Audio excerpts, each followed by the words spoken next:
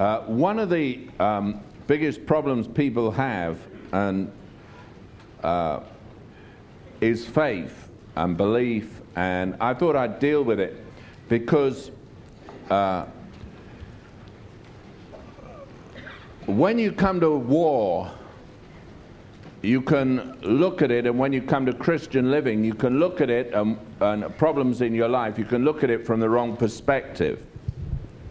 The children of Israel came out of Egypt, and God said, look, I've given you the land. That's the land of Canaan. And in the story, God said, I'll fight for you. And the problem was that when they sent spies into the land, they looked at what seemed problems.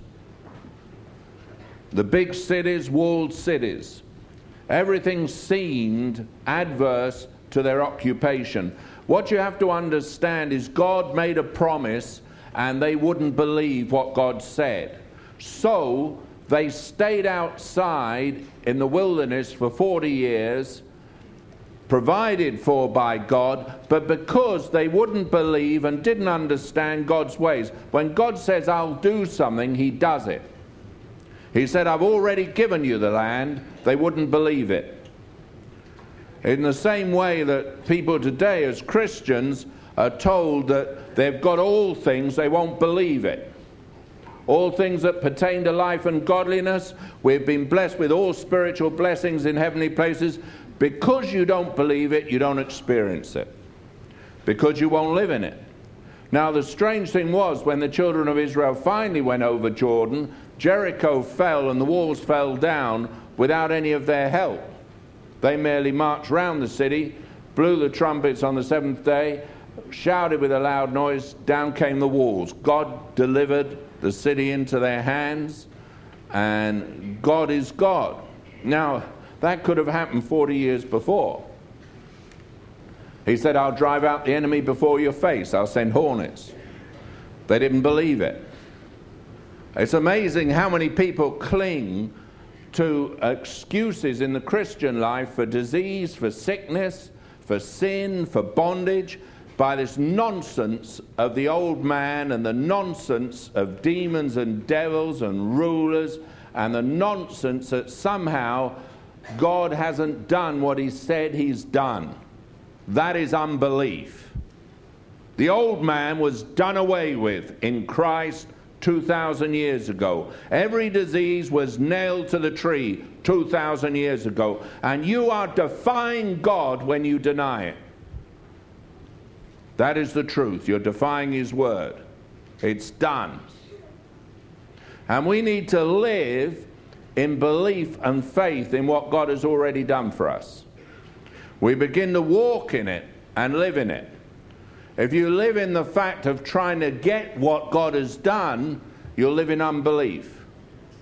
The delusion that somehow you're made more holy by living and slowly delivered. It's a total delusion. God said it's done. The idea that somehow you're slowly going to enter it is a delusion. It's unbelief. You're living in sin. It is done. And God wants to bring us to the realization of what He said is done. He promised it, it's done. And if you want to benefit of it, you have to learn to come out of unbelief and into belief. And belief is acting upon what God has said. You act upon it. And a lot of people won't act on it. What they want to do is sit down and do nothing and wait for God. And I'm not a believer in that. I'm a believer in what God said. It's okay. Now you can look and say, well, the facts are different. Look at the giants in the land. Look at the cities in the land. Look at this. Hey, God said it's done. They're of no consequence. They can't stop God's purposes being worked out. The facts aren't facts, they're fiction. The fiction that somehow these great giants are going to throw the children of Israel off, it was fiction, it wasn't fact. You say, but they were there. No, they were already defeated. The spies came back, the 10 unfaithful spies, and they said, oh, look, we were as grasshoppers in their sight and in our sight, and it wasn't true. Their hearts of the enemy had already failed them for fear. The devil knows he's defeated. The only thing he's trying to con you into believing is that he isn't. And you believe his lie, so you live in unbelief. And I want to deal with it this morning and make it plain. Now, it's not believism where you're trying to believe something that isn't. It's believism in the sense of what God says is true. That's a Christian way of living. I'll tell you this, the Holy Spirit is the one who renews the spirit of your mind. That's the attitude of your mind. It's the Holy Spirit who pulls down the strongholds of Satan in your mind. It's the Holy Spirit who brings every thought into captivity to the obedience of Christ. It is God working in you, both to will and to do of his good pleasure. And you need to understand it's God who does it, not you. You cooperate and obey. That's your only call and need.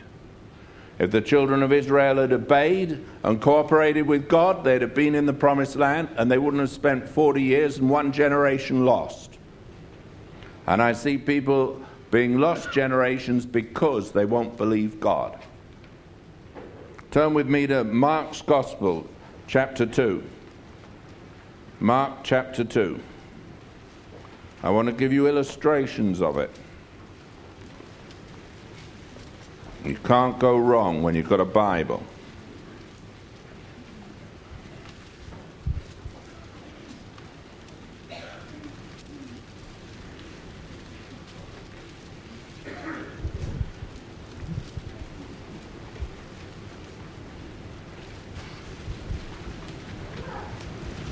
And again he entered into Capernaum after some days, and it was noised that he was in the house, and straightway many were gathered together, insomuch there was no room to receive them, no, not so much as about the door. And he preached the word unto them. And they come unto him, bringing one sick of the palsy, which was borne of 4. And when they could not come nigh unto him for the press, they uncovered the roof where he was. And when they had broken it up, they let down the bed wherein the sick of the palsy lay. When Jesus saw their faith, he said unto the sick of the palsy, Son, thy sins be forgiven thee. But there were certain of the scribes sitting there and reasoning in their hearts, Why doth this man thus speak blasphemies? Who can forgive sins but God only? And immediately when Jesus perceived in his spirit that they so reasoned within themselves, he said unto them, Why reason you these things in your hearts? Whether it is easier to say to the sick of the palsy, Thy sins be forgiven thee, or to say, Arise, take up thy bed and walk.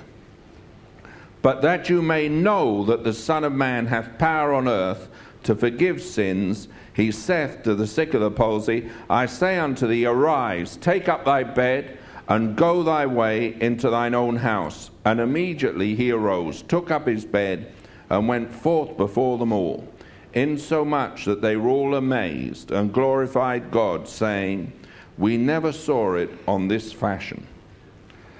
Here's a story of a man let down through the roof by his friends. They couldn't get there because of the press, it says.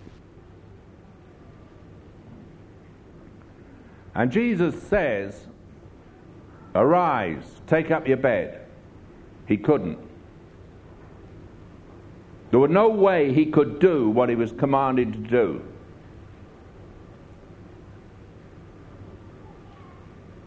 Physically, he was sick of the palsy. He was carried of 4 people. He could not do what he was told to do, so he did it. I find 9/10 of the problem with people is they won't do what they're told to do, and therefore they remain in their disease. If he'd laid there and said, Can't you see? Took 4 people to get me here.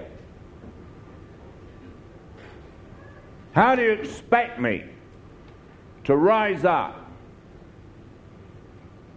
The facts say I can't. But he ignored the facts when God spoke. And what he did was believe what God said to him.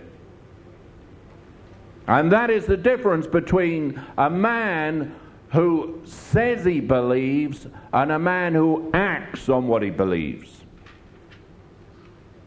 And that is the difference between faith, and faith is a noun and believe is a verb.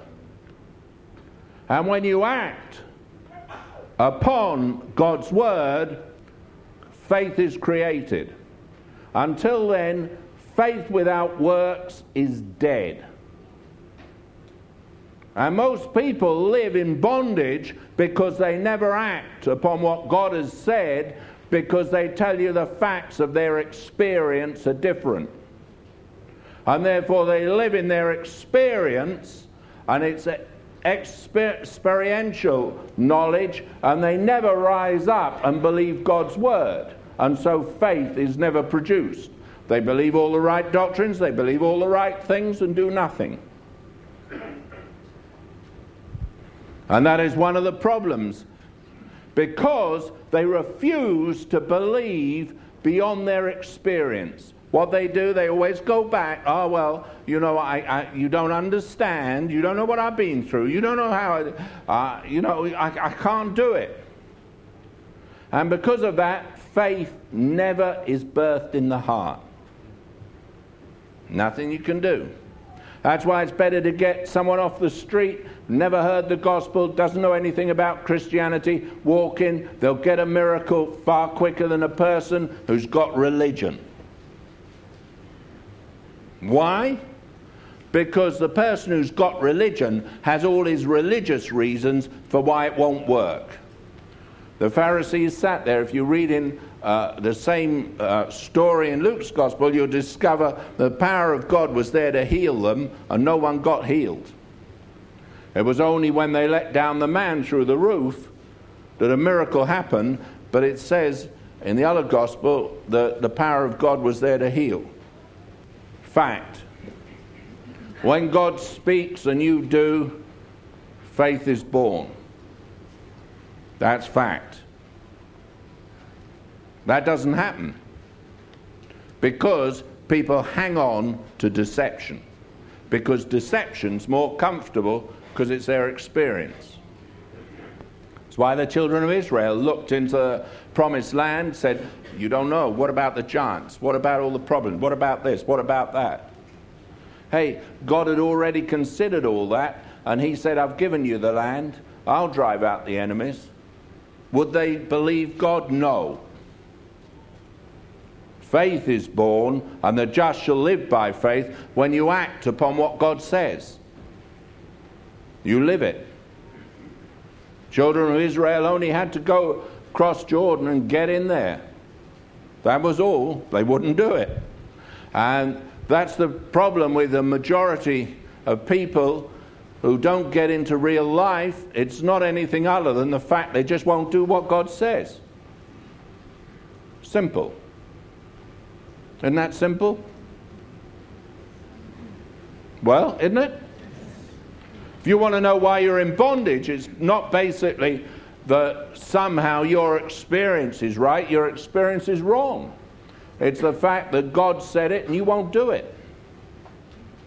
Because you have your understanding and your reasons, and you know better than God. Let's take another example. Turn with me to Luke, chapter 5.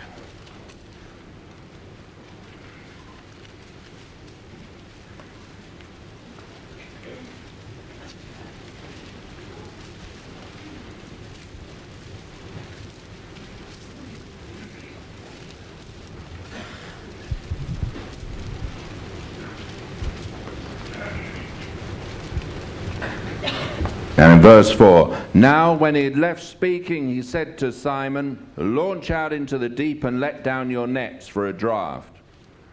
I want to point out that that's Old English and it's nothing to do with beer. It's to do with catching fish. Simon answering said unto him, Master, we have toiled all night and have taken nothing. Nevertheless, at thy word, I will let down the net. And when they had done this, they enclosed a great multitude of fishes, and their net brake. Let me ask you a question. Here's a fisherman, knows Galilee. They fished all night, caught nothing. Along comes Jesus. He's a carpenter, trained as a carpenter. Let down your net.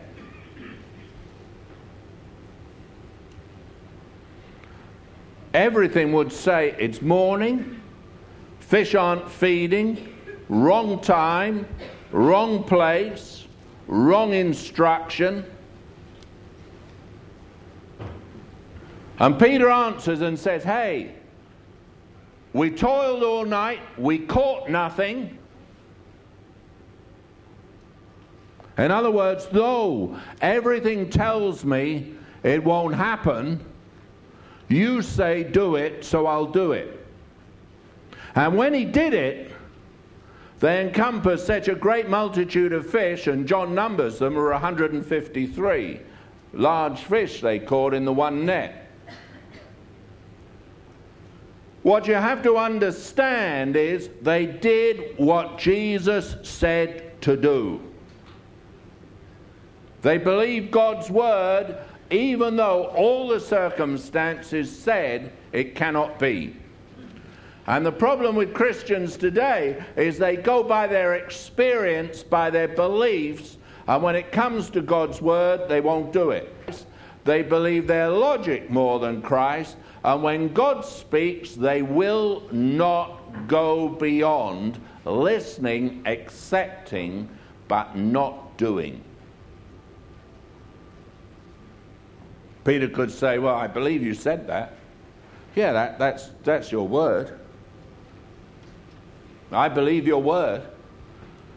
And just carried on, got to the beach, hung up his nets, said that's it. But you see, it took belief acting before the miracle happened. And then he had faith. You hear what I'm saying? Hello. Very different. See, so many people, they're hooked up with the wrong thing. Let's turn to John's Gospel, chapter 2.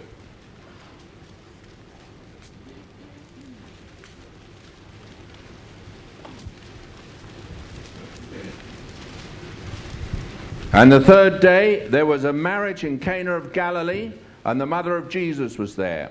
And both Jesus was called and his disciples to the marriage. And when they wanted wine, the mother of Jesus said unto him, they have no wine. Jesus said unto her, Woman, what have I to do with thee? Mine hour is not yet come. His mother saith unto the servants, Whatsoever he saith unto you, do it. Secret of living. That's the secret of life. If you want to know the secret of life, which takes you out of religion and into reality, you better learn to hear God and do it. That's it. It's not believing and accepting and making a decision, it's acting. You have to do it. Whatever he says to you, do it. And there's a lot of people who come and they'll come to a church and they'll hear and believe all the right things and come month after month and year after year, and they'll never get into life. They'll always be in death, even though they claim to be good Christians, even though they come to church, even though they can sing the songs, even though they might speak in tongues. They're never in life because they don't do what God says, so their believism doesn't turn into faith, because the reality of salvation never becomes theirs. Is that plain? A lot of people like that. Can't argue with it. They say, I believe, I made a commitment, I did this, I did that. But it's never become faith. It's just belief. All the right things.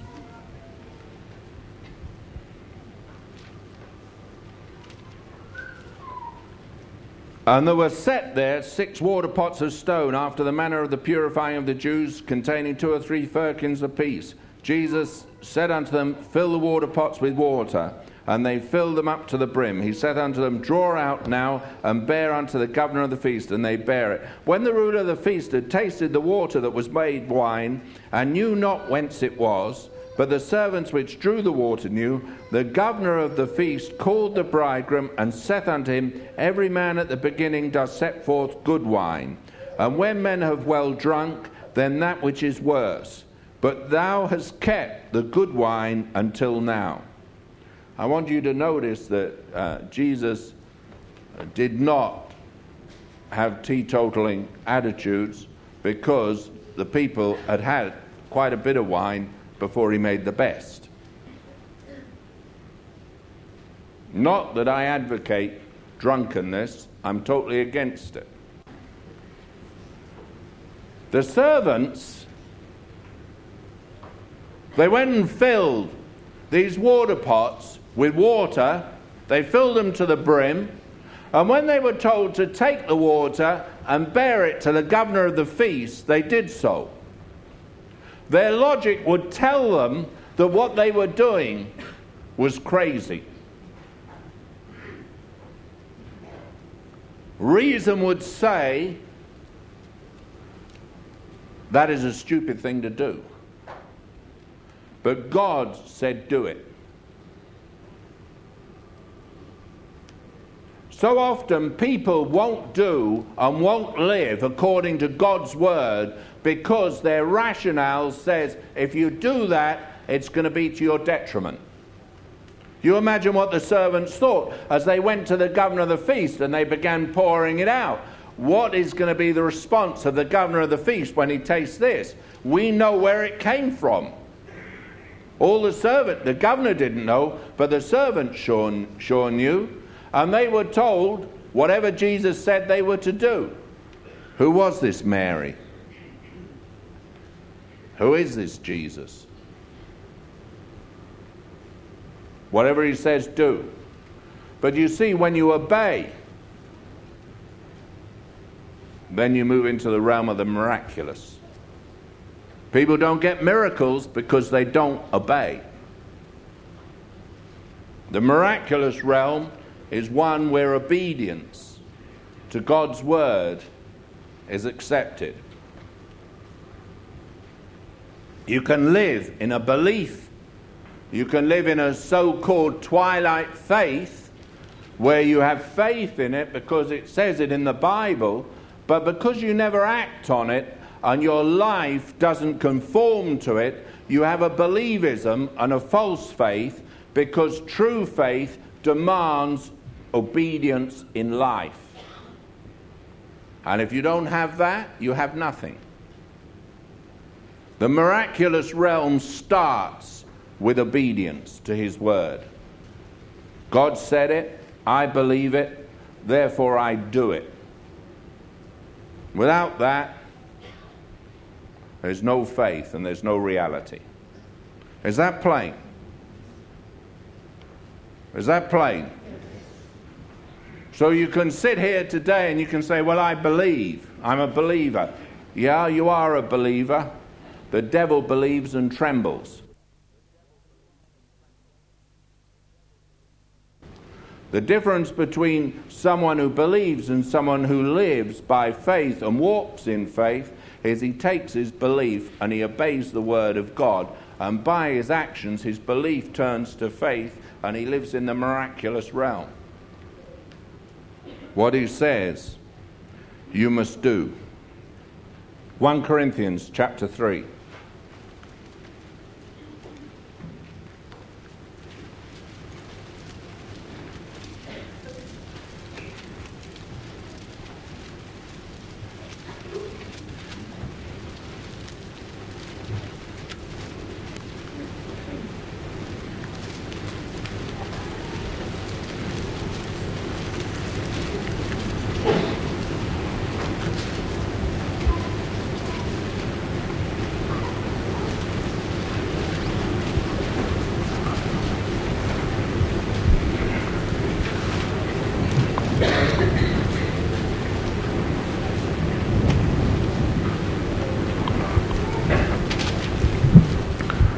Verse 18, let no man deceive himself. If any man among you seemeth to be wise in this world, let him become a fool, that he may be wise.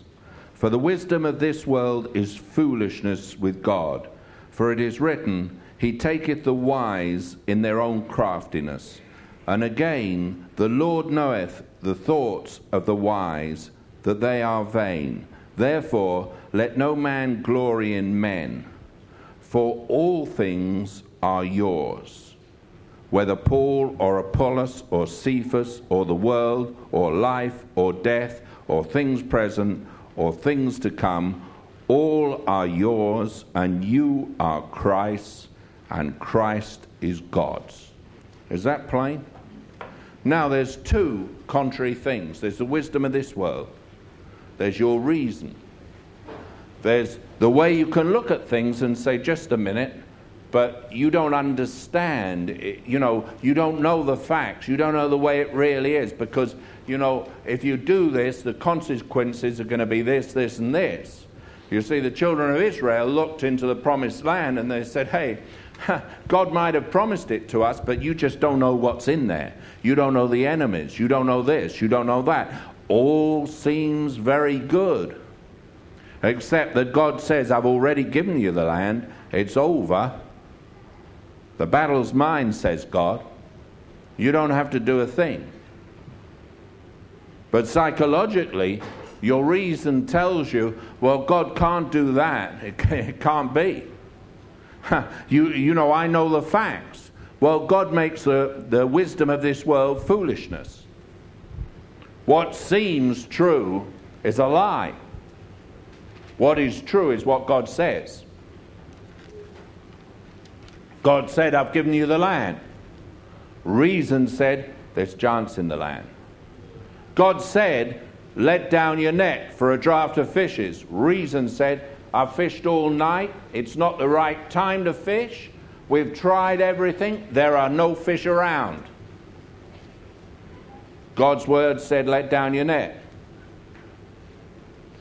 The man who was sick of the palsy, reason said, people carried me here, 4 men, I haven't been able to walk, I've been sick of the palsy a long time, I'm carried on a bed, he can see I was let down through the roof. What's he playing at, telling me to get up, take up my bed and go home when I can't walk?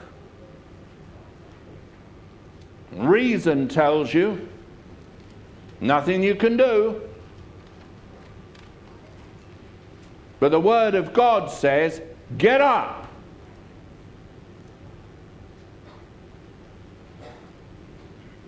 So what did he do? He got up. That's where the issue lies. Do you believe your reason, or do you believe God? Do you act on what God says? Many, many people say, I know God can do it. Sure he can. God can do anything. That's not faith. It's acting on what God says. Oh yeah, well, if he's creator of heaven and earth, he could turn water into wine. And he can do anything. Yeah, but to actually take the water out of those water pots and carry it to the governor of the feast and pour it out, that takes some doing. But whatever he says, do it.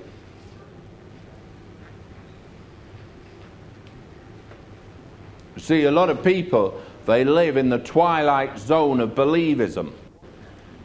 What you are is someone full of believism, but someone who doesn't act on what God says. Believe the right things, but you don't live it. When God speaks, you have to do. Action. Boom. And then faith is born. Without that, no faith. Is that plain? Is that plain? Another case where Jesus went, man with a withered arm, he said, stretch forth your arm. If he'd said, I can't, it's withered. No miracle. Did what he was told. I've seen wonderful miracles happen in this place. They've happened when someone will do what I tell them to do.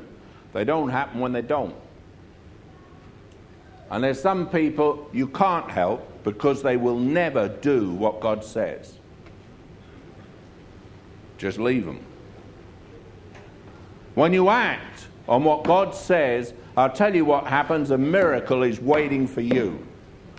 And the reason you don't get it is because you live in your defensiveness and you live in your believism and you won't act on it, because to act on it means you had to confess that you are living in a wrong thing. The man who was there lying on the bed, he said, okay, just to show you your sins are forgiven. Who said he was a sinner? I mean, what sins could he commit? He was sick of the palsy. He'd been lying there for years. And in front of all these religious people, he turns round to him and says, your sins be forgiven you. He hadn't even mentioned sin. He hadn't come there to get his sins forgiven. Fancy being humiliated like that. Everyone knows I'm a sinner now. Hey, no one knew before you spoke up. And everyone's reasoning in their hearts, you know. Well, who is this to... They didn't doubt he was a sinner. They didn't have any misgivings about his rotten life. Jesus said it. They didn't have any misgivings about that. They had misgivings about the fact that only God could forgive sins. You imagine the man lying there on the bed. I came to get healed, and I'm told I'm a rotten sinner in front of everyone. It's called exposure. Not very nice. And then he says, just to prove that I forgive sins and I have the authority to do it, he says to the one who's sick, who's probably thinking, hey, you had no right to expose me. You had no right to tell everyone. You ever think about that? I mean, you imagine, in front of all those religious hobnobs, and the place was packed. I mean, this wasn't a quiet thing. A lot of people don't want to get their hearts right with Jesus.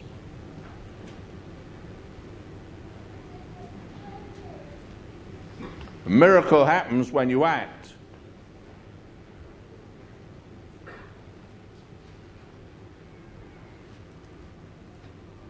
Strangely enough, you can act without God speaking it, and nothing will happen.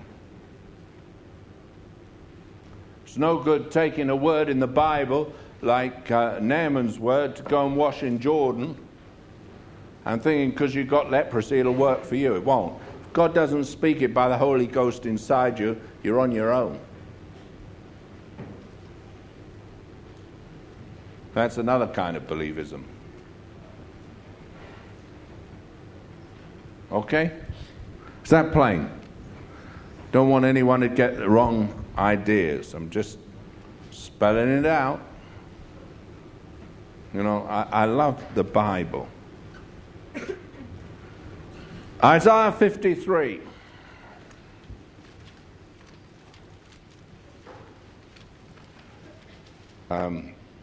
In chapter 53 of Isaiah, speaking of Christ, he is despised and rejected of men. Why is he rejected of men? Because he asked men to do what seems impossible and asked them to do what human wisdom and the wisdom of this world would say is farcical.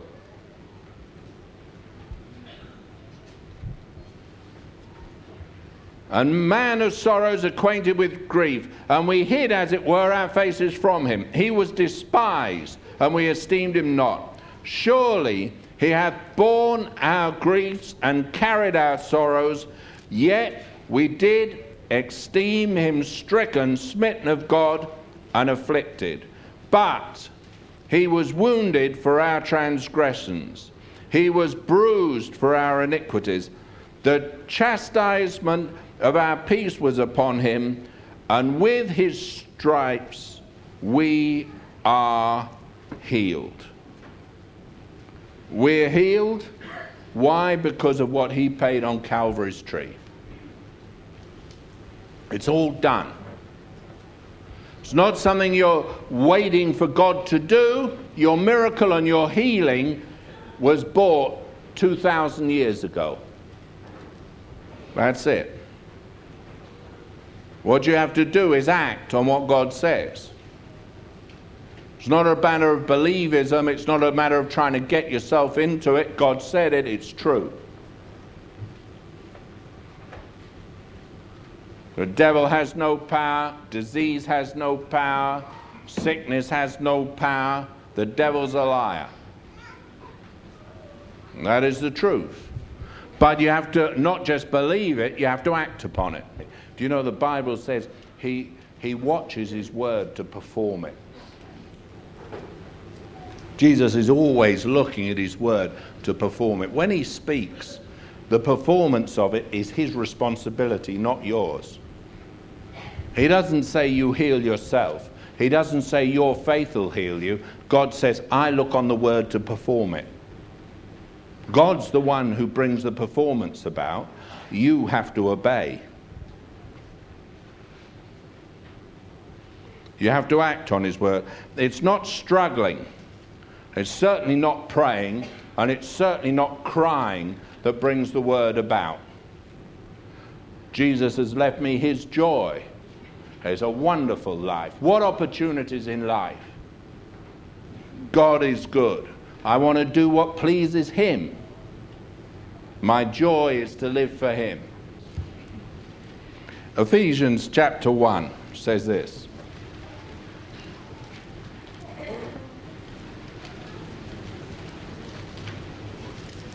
I prayed for a woman once. She came to me a few days later and she said, something's gone horribly wrong in my life. I said, what's gone wrong in your life? She says, you don't understand. Something's gone horribly wrong. I said, well, what is it? She says, I can't worry anymore. She said, all my life I've been able to worry and now I can't. She said, it's just gone. I said, that's a normal life. She said, no, you don't understand. All my life I've had things I worry about. She said, but I find I can't worry anymore. I said, that is normal. She said, that's normal. I said, yeah, that's because you got born again, you become a Christian, worry's gone. She said, oh. She said, you mean I shouldn't worry that I don't worry? I said, quite right. She said, I was worried that I wasn't worrying. I said, there's nothing to worry about. God's in control. Look at this. Blessed be, verse 3 of Ephesians 1, blessed be the Father and God of our Lord Jesus Christ, who hath blessed us with all spiritual blessings in heavenly places, according as he hath chosen us in him before the foundation of the world, that we should be what? Holy and without blame before him. That's what you were chosen to be. Before the foundation of the world, holy and without blame. That's a Christian life. You've been blessed with all spiritual blessings in heavenly places. It has happened. Now what you've got to do is stop living in doubt and fear and start living in God. It's happened. Oh, well, my experience tells me. Your experience is a lie. What God says is true. It's happened. It's done. 2,000 years ago, he did it all. You have no right to be miserable. You're not allowed to be. You have no right to be depressed. You have no right to live in doubt. You're an unbeliever. Stop it. Live. Simple as that. Before the foundation of the world, you were called to be holy. God calls you holy. A believer is one who acts on what God says.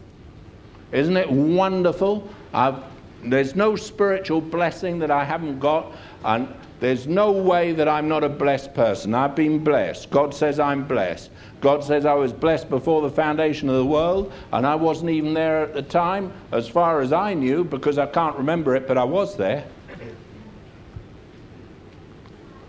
Do you know, working out in time is what happened in eternity? It's wonderful. He was the Lamb of God, slain before the foundation of the world. I was in him before the foundation of the world. We're only working out in time what happened in eternity, and I've just learned about eternity because I got born again. And this is a promise of God, so I'm going to live it. Say, well, isn't there a struggle? No. What struggle? Isn't there a fight? No. What fight? I have been blessed. It happened before the foundation of the world. It was all organized by God. I'm happy. I believe God. Same as letting your net down. Say, well, reason tells me there's no fish there. I tried all night. Doesn't matter, God said it.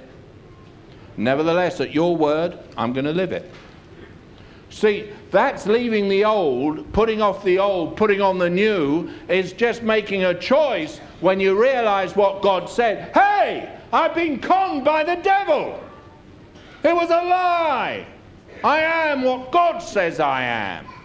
What God says is done, he's done. He watches over his word to perform it. He won't fail. And then you just start rejoicing in your God who's done it all. That's why the wisdom of this world is foolishness with God. Faith laughs at impossibilities and cries, it shall be done. Not will be done. It's an absolute certainty. That's it. I can live different. As soon as I hear something, it's mine. He's blessed me. Hey, health! It's mine. Divine health is mine. Why? 2,000 years ago, Jesus died for me. The devil has no rights to afflict me. Disease and sickness has no rights over me. That's the truth. You say, well, what about my symptoms? They're lies. God's true. He's watching over his word to perform it. By his stripes you were healed.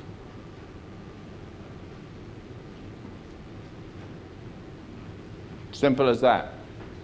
Happened 2,000 years ago. What's your problem? Oh, your problem is you're not going to act on it. You're going to say, but people tell me, I feel. A man who was lying at the feet of Jesus, he could have said, you don't understand. I'm sick of the palsy. He was that sick of it, he didn't want to live in it anymore. So he got up. And you can too. You don't have to believe the lie. You can believe God. You say it's mind over matter. It is not mind over matter. It's what God says. God said it. Will it work for everyone? Sure. My God's not partial. I believe it. I'm a believer. I'm a faith man. If you want to know where I stand, I believe what God says is true. I really do. Doesn't matter what anyone says to the contrary, what God has guaranteed is so.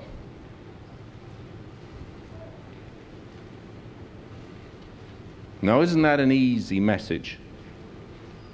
Well, isn't it? Huh?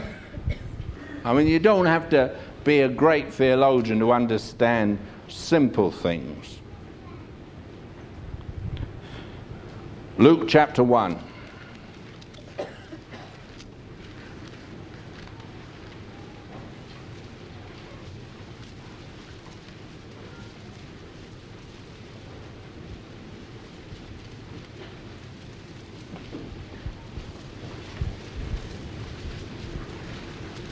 Luke chapter 1. Just want to leave you with this one.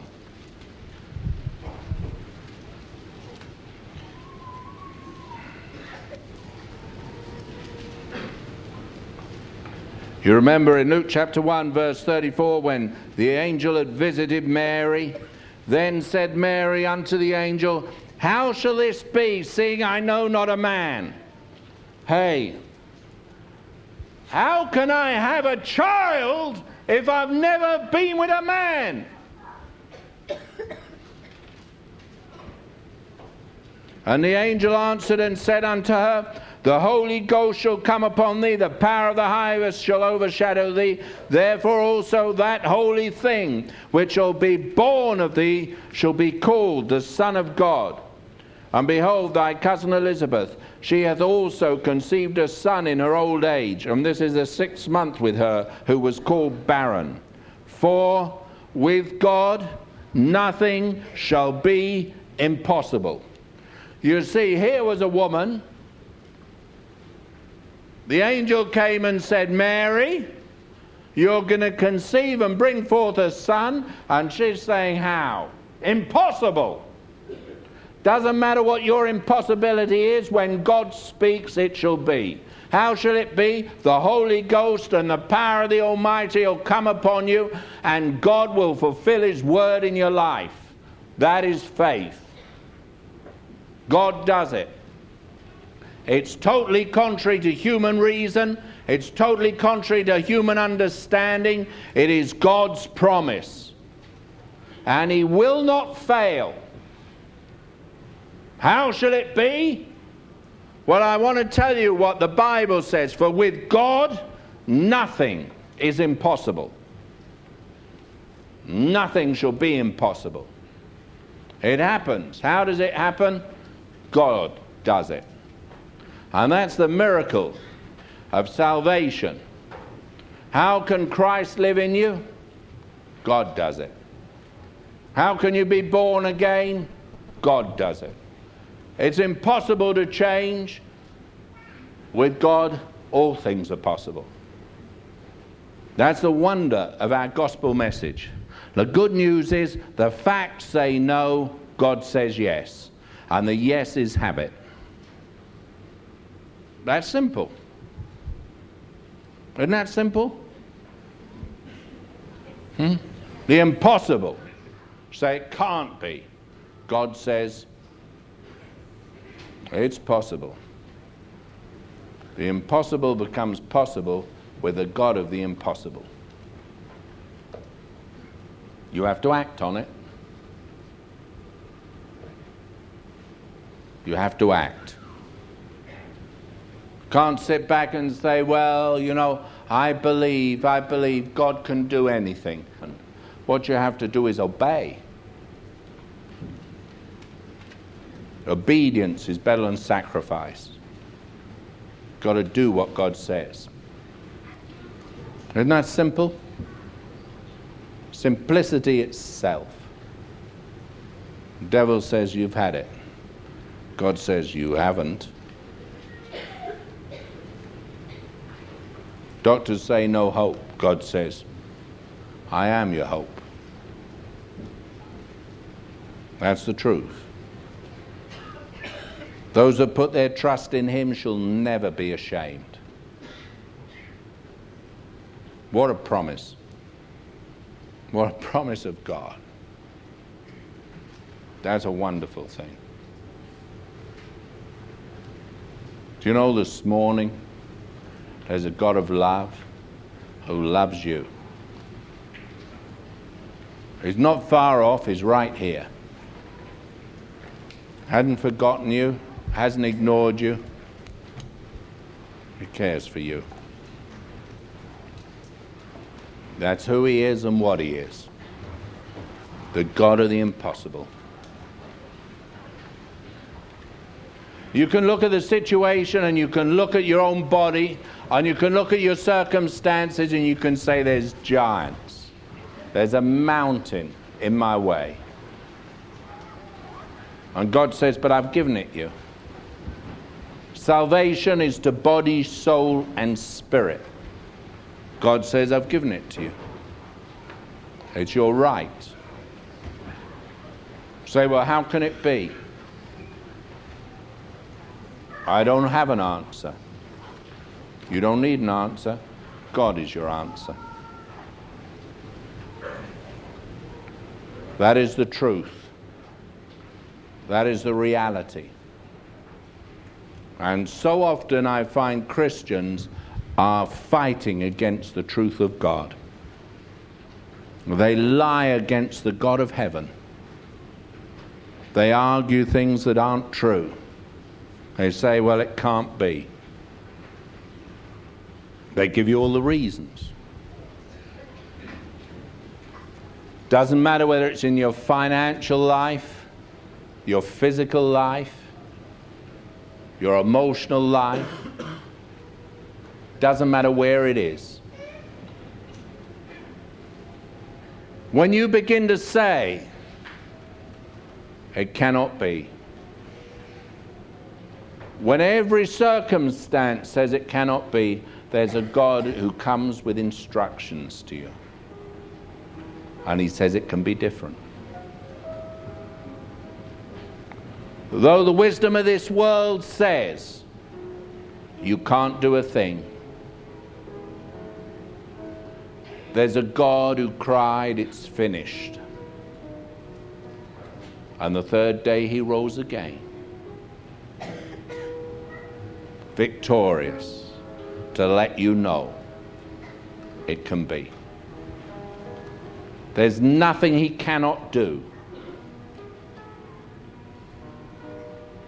The impossible becomes possible because he steps in. Mary cried, how can this be? I don't know a man. No, but the Holy Ghost shall come upon you. The power of the Almighty is going to overshadow you.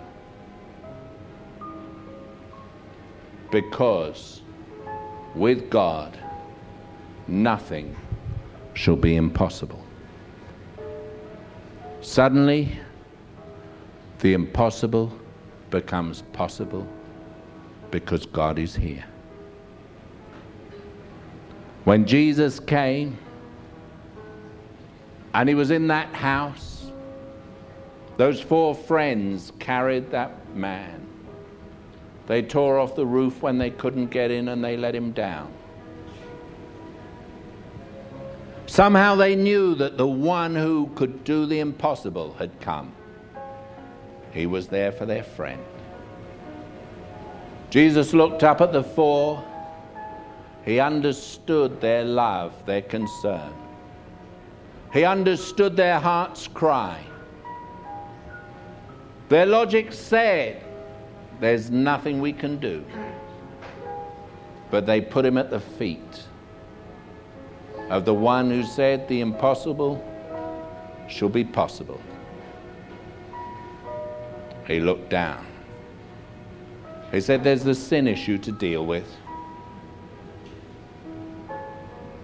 Got to clean up your life.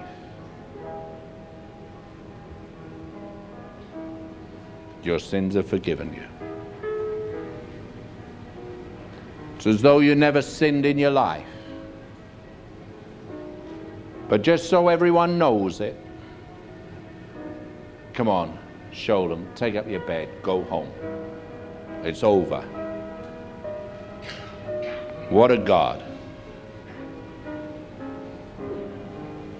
Don't you know we've toiled all night? It's impossible. We've done everything we know to do, and it doesn't work. And then he steps in and says, I just want you to do what you can do. I'm going to do the impossible for you. And so they let down their net. And all of a sudden, the whole boat began to creak. The net became full. Why? Because suddenly they obeyed the one who said, the impossible will be possible. The servants told to do whatever he said. Why? It was so crazy. Just to take water and offer it. But all of a sudden, the one who said the impossible will be possible spoke. Said, take it. And when they poured it out, it wasn't any more what they thought. They obeyed. They did what God told them to do. And the miracle happened. Jesus is here. He's not afar off. He lives in me. He lives in anyone who's born of God's Spirit. You say, well, I've done everything I know to do. There's no hope. There's no help. But you forgot the Holy Ghost and the power of the Almighty. It's going to be different. He's here. That's when miracles happen. The sin question, it needs dealing with. 2,000 years ago, he bled and died and took your sins and my sins into his own body on the tree. He took the punishment of it, the penalty of it, and the power of it into his own body. He broke its power forever. He took away the guilt of it forever. He loosed you from the bands of it. It's the truth. Nothing can stop it. This day, nothing can prevent it. The truth is here. Holy Ghost, here.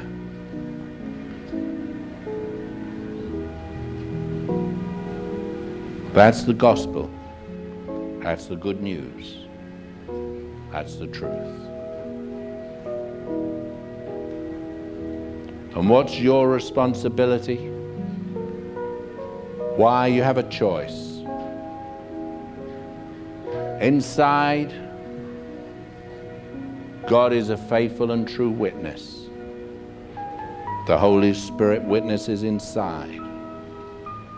You can harden your heart against him, or you can open up to him. You can leave the impossible this day and come to the possible in God.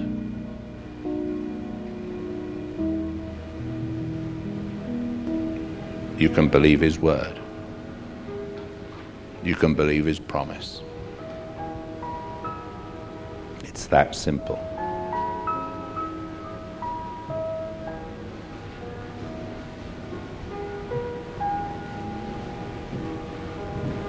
Let's all pray. Let's stand.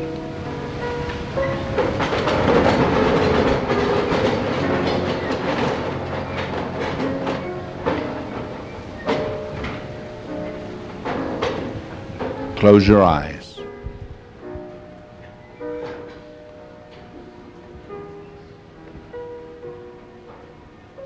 As a friend of your soul,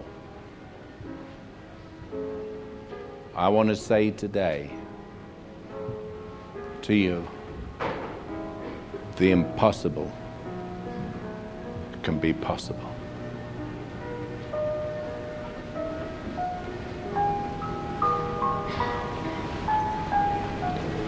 It's time for you. The Holy Ghost witness is inside.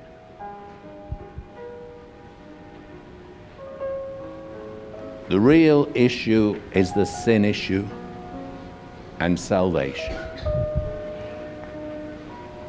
Christ died for you. He took your sin into his own body on the tree. Third day he rose again from the dead.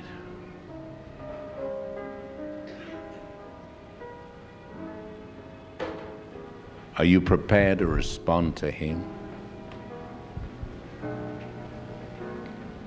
Father, I just pray for each one here.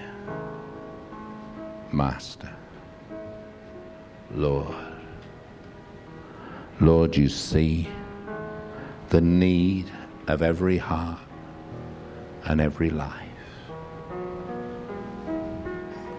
You came to bring hope where there's no hope, healing where there's no healing, life where there's death, deliverance where there's bondage. You came to turn things around. That's what you came to do. And Lord, this is a day. I'm talking to each one as an individual. To you alone.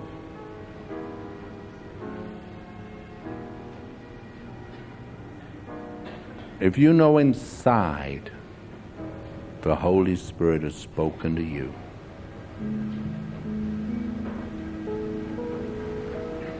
and you need that wonderful God of the impossible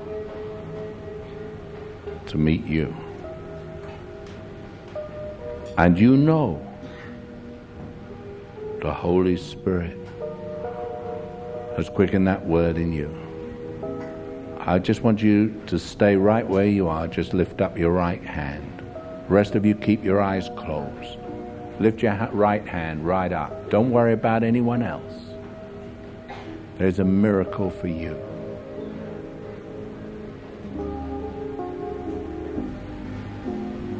Don't worry about anyone else. Lift up your right hand. Keep it up.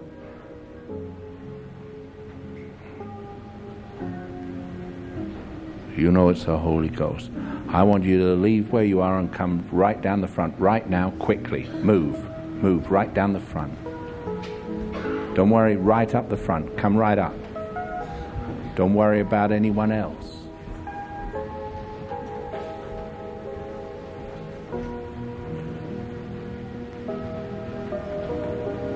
Right up the front.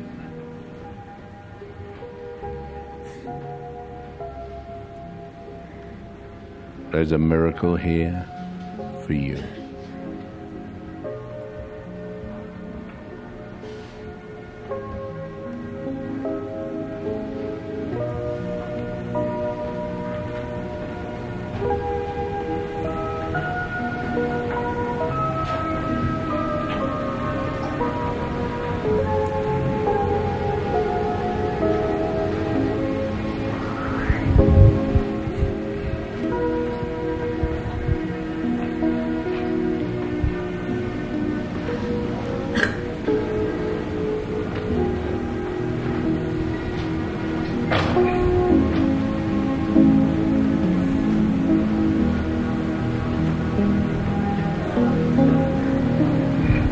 He's a miracle working God.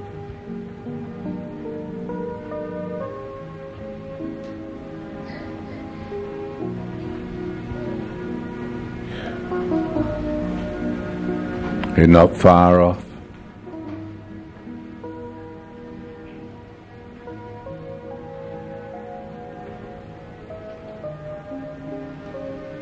Look up at me, you that have come forward.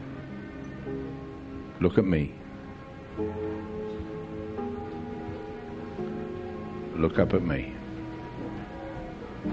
I want to tell you something. Your walking from your seat to here was all you needed to do. That's all. Strangely enough, that's the only thing. The man picking up his bed to walk. It's the only thing he needed to do. The fisherman just needed to drop the net over the side. That's all.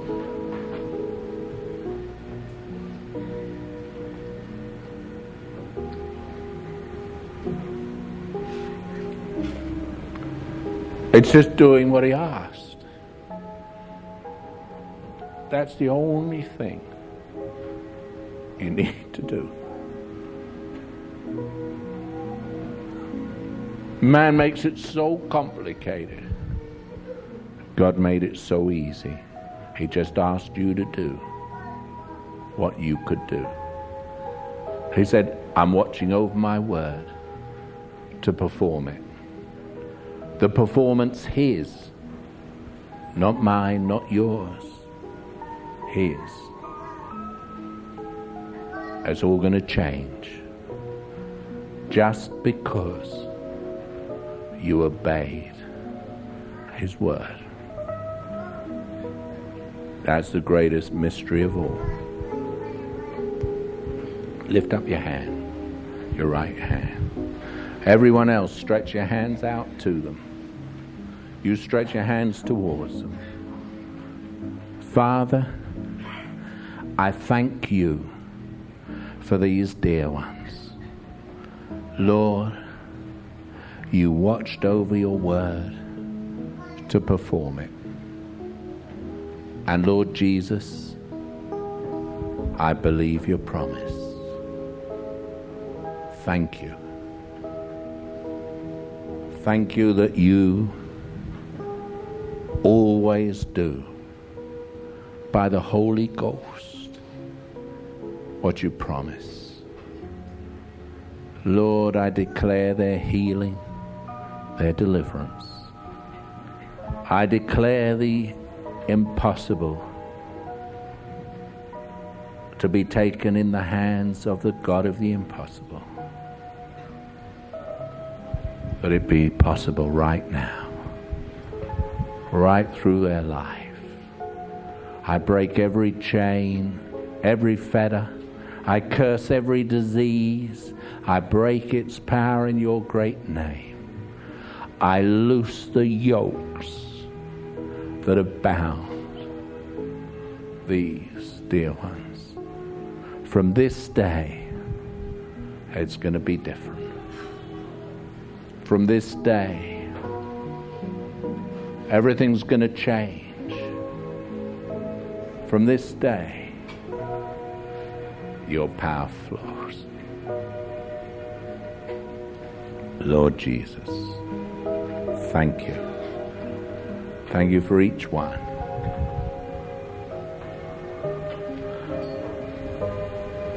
Thank you, Jesus. Lord, let your Holy Spirit work. Power of the Almighty just flow over them and through them right now and fulfill your word. In Jesus' name. Amen. Isn't that easy? That is so easy. It's not a big struggle. It was done in him before the foundation of the world. It was all planned, all perfected. That's why we have such a wonderful gospel. So wonderful. Father, I just pray for this man. Lord, I curse this foul disease in the name of Jesus. Lord, I just pray your quickening power. In your mercy, in your love, let the peace of God flow into his life. Lord, do a miracle. Precious Savior. Let him know the reality of the God of heaven in every part of his being. Quicken him right now. In Jesus' name. Father, reach into this life. You're a good God. In your grace and your compassion, come. Let the peace of God reach inside. In Jesus' name. Amen. All right. Thank you. He loves you. Thank you. He really does. He really loves you. He really loves you. Thank you. His name is Jesus. Thank you. He's not far off. He's right here. Lord, quicken every part of his being. Oh, gracious one.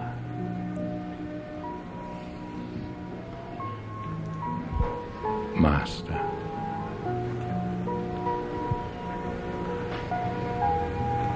You go with my wife here. Okay. You go, Peter. You just go. You go with my friend Peter.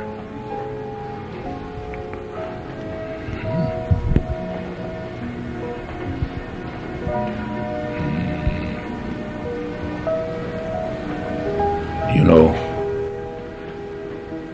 it's just his word. Put your hand on your chest. I want you to say after me, Jesus, what you promised, you will perform. It was done in you before the foundation of the world. It's true for me. Now it's over.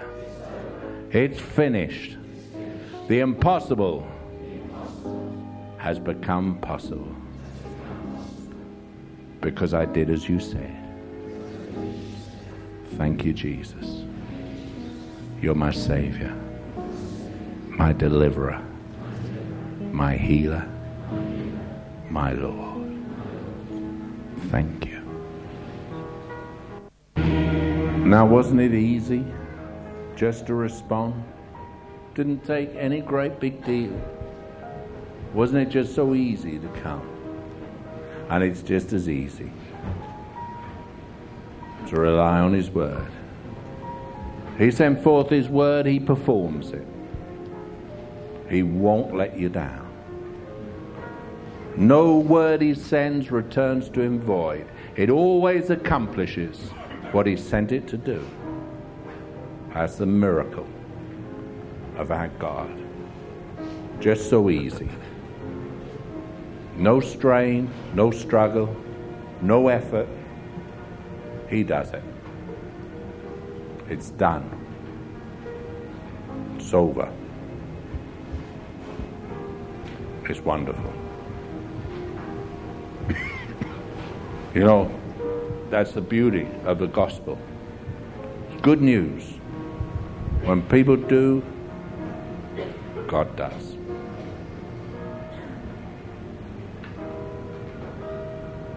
So simple. That's why so many people miss it. They make it so complicated. God bless you. You can go back to your seat, rejoicing. From this day on, it's going to be different. It's going to be different.